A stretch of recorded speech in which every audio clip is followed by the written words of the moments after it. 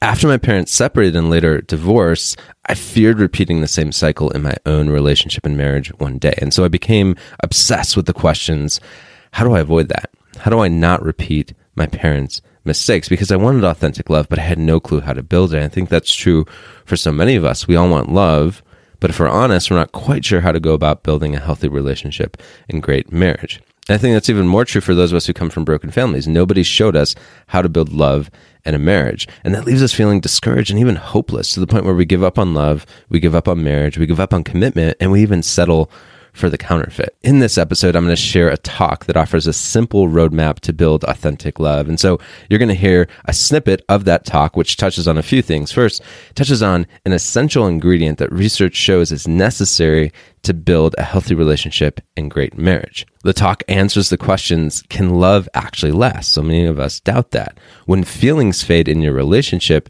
does that mean the end is near? And is love even worth the risk and the possible hurt? And then finally, the talk offers a challenge for you. And so if you want a healthy relationship and great marriage one day, whether or not you come from a broken family, keep listening.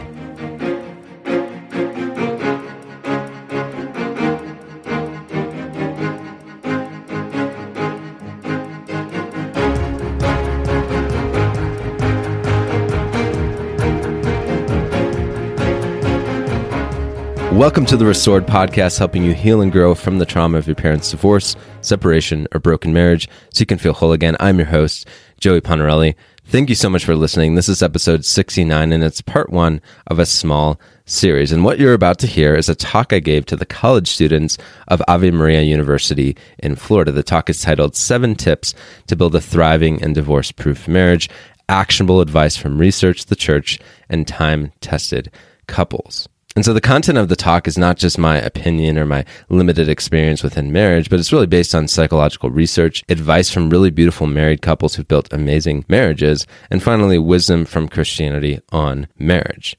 By the way, if that's not what you believe, if you're not a Christian, you're still going to get a lot out of this talk. My challenge to you is just go into it with an open mind. There's a lot of human wisdom overall in this talk. I've given this talk primarily to college students and young adults. I think it's perfect for that audience, but older audiences have found it helpful as well. But some of the feedback we've gotten from the young people, one woman who happened to be a newlywed, she was just married in the last 6-7 months when she heard the talk, she listened to it 3 times in a row because she found it so helpful.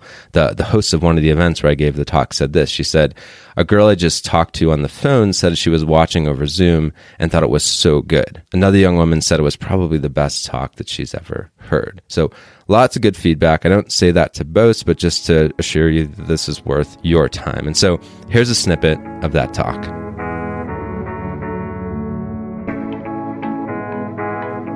So tip number 2, find a virtuous spouse or help your spouse build virtue. Tip number 3, purify your idea of love. So marriage research shows that one of the essential ingredients to a great marriage is a realistic concept of love. In other words, knowing the truth about love. As Catholics, we kind of have an advantage here, but even for us, there's so many lies in the world when it comes to love. And so one of the lies that I fell into, and perhaps you can relate to this, is thinking that love didn't actually last. Like eventually it would crash and burn, it would fall apart. And seeing my parents' marriage fall apart, seeing them get divorced, this was ingrained deep inside of me. I really believe that love didn't last. And even if it could last for some people, I didn't think it could last for me. But the truth is that love can last, marriage can last. I've seen it. I've seen really beautiful couples. There's 2 in particular that I always think of that have been such an inspiration and even mentors to me. They've proved to me that love can not only last, but it can be really good and really beautiful. I want my marriage to be like theirs. I hope you guys have couples like that in your life who can prove to you that love can last, especially if you're doubting it because of what you've seen growing up, what you've seen around you. And love can also last because we can choose to make it last. Love is a choice. Another lie that I fell into was believing that feelings equal love. Like intellectually, I knew this wasn't true, but for a long time on a subconscious emotional level, I definitely believed that feelings were the measure of love. More feeling, more love. Less feeling, less love. And so in my relationships, when feelings would begin to fade, as they naturally do over time or change, I would freak out. I'd become really anxious, like is love ending? Am I going to lose this person? And so what I needed was to purify my idea of love. And John Paul II, who really showed me the truth when it came to love, says that love is not merely a feeling, it is an act of the will that consists of choosing in a constant manner the good of the beloved to the good of oneself. And so feelings, they're a part of love, but they're only a part. And they're certainly not the measure of authentic love. And so in your relationships, like all of you, like in your relationships, here at Ave, wherever you go in life, in your marriages, when your feelings start to fade, your love is not doomed.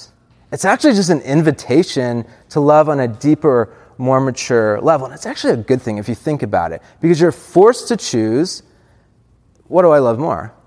The feeling or the person?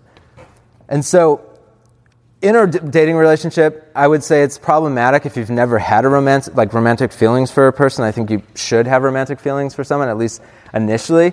But it's really important that we don't make decisions based on emotion alone. Like, when in life is it good to make a decision on emotion alone? And the real danger, if we just trust our emotions with these things, is that we'll end up walking away from a good relationship or even a marriage because we just don't feel it. There was a study that asked divorced people, why did you get divorced? And one woman said this. She said, I realized it was the lack of commitment on my part because I really didn't feel romantic toward him. I always felt like he was more of a friend to me. How tragic. Like, obviously their romance needed a spark, but how sad to walk away from your relationship because you didn't feel romantic. Another lie that I believed was that love is too risky. It's not worth the risk. And it's true. Like, if you love someone, if you put your heart out there, you're probably going to be hurt. It's going to happen. Any of you have been through breakups, you already know this. I don't need to tell you this. But you know what's more dangerous? You know what's worse than being hurt? Never loving at all. C.S. Lewis, he said it the best. C.S. Lewis said this. He said, to love at all is to be vulnerable. Love anything and your heart will be wrung and possibly broken. If you want to make sure of keeping it intact, you must give it to no one, not even an animal. Wrap it carefully around with hobbies and little luxuries. Avoid all entanglements. Lock it up safe in the casket or coffin of your selfishness. But in that casket, safe, dark, motionless, airless, it will change. It will not be broken. It will become unbreakable, impenetrable, irredeemable. To love is to be vulnerable. So that's the danger, that if we don't love, if we don't risk, if we don't be vulnerable, our hearts will become hard. And the truth that I've learned is that love is worth the risk. Sure, there's pain involved, but if you work at it, the good far outweighs the bad. And your life won't become easier when you get married, when you choose to love, but your life will get better. And if you struggle here, if you struggle with this fear of being hurt, fear of intimacy, love, marriage, all that, I totally get this. That was me. In high school and even in college, I was terrified of love, relationships, dating, all that stuff. And it was primarily rooted in the fact that my parents' marriage fell apart, and I just didn't want that to eventually happen to me too. And so to overcome that fear, what I had to do is slowly begin to be vulnerable, especially in my relationships, in safe relationships. And by relationships, I mean my friendships. And so I did that in little ways, and it helped so much, eventually to the point where I was able to pursue and date women, one at a time. But slowly I was able to continue to overcome it, and where it didn't control me. It didn't control me, and so I felt free. I felt free to the point where when I met my wife, I was able to pursue her, to ask her to marry me. And now we're married and we're building our family. We have a baby girl. She's 7 months old. She's the greatest thing ever. We're completely obsessed with her. In fact,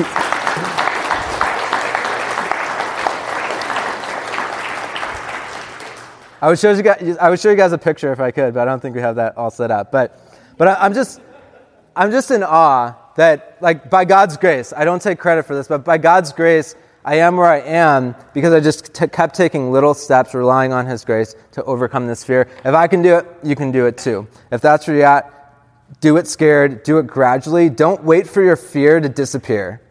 Don't wait for that. It's not going to happen. Do it scared, do it gradually. Act in spite of your fear, which is really the definition of courage. And it's okay for those of you especially who come from broken families and you're really scared. It's okay if you have to go a little bit slower.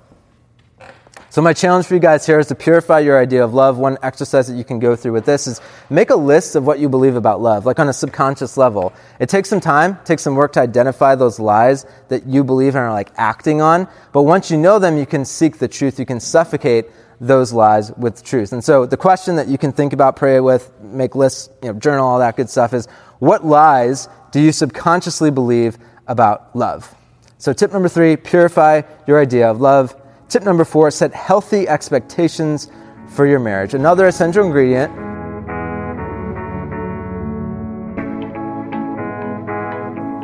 If you want to listen to the whole talk, you can go to restoredministry.com/marriage talk. Again, restoredministry.com/marriage talk. Marriage talk is just one word, or you can just click on the link in the show notes. And in case you're not aware, one of the things that we offer as a nonprofit is coming into your school, university, church, or event to give talks like the one you just heard. And we have talks specifically for people who come from broken families, and then more general talks as well. And so I've given talks for the Archdiocese of Denver, the Diocese of San Diego, Focus, the Fellowship of Catholic University Students, Franciscan University of Steubenville, Ave Maria University, and the Archdiocese of San Francisco. And so if you're interested in booking a speaking engagement, we'd love to speak with you. You can email us at events@restoredministry.com. Again, events@restoredministry.com. We'd love to speak with you about possibly serving you. The resources mentioned are in the show notes at restoredministry.com/69. Thank you so much for listening. If this has been useful, feel free to subscribe. And if you know someone who's really struggling because of their parents' divorce or broken marriage, share this podcast with them. Always remember, you are not alone. We're here to help you feel whole again and become the person that you were born to be.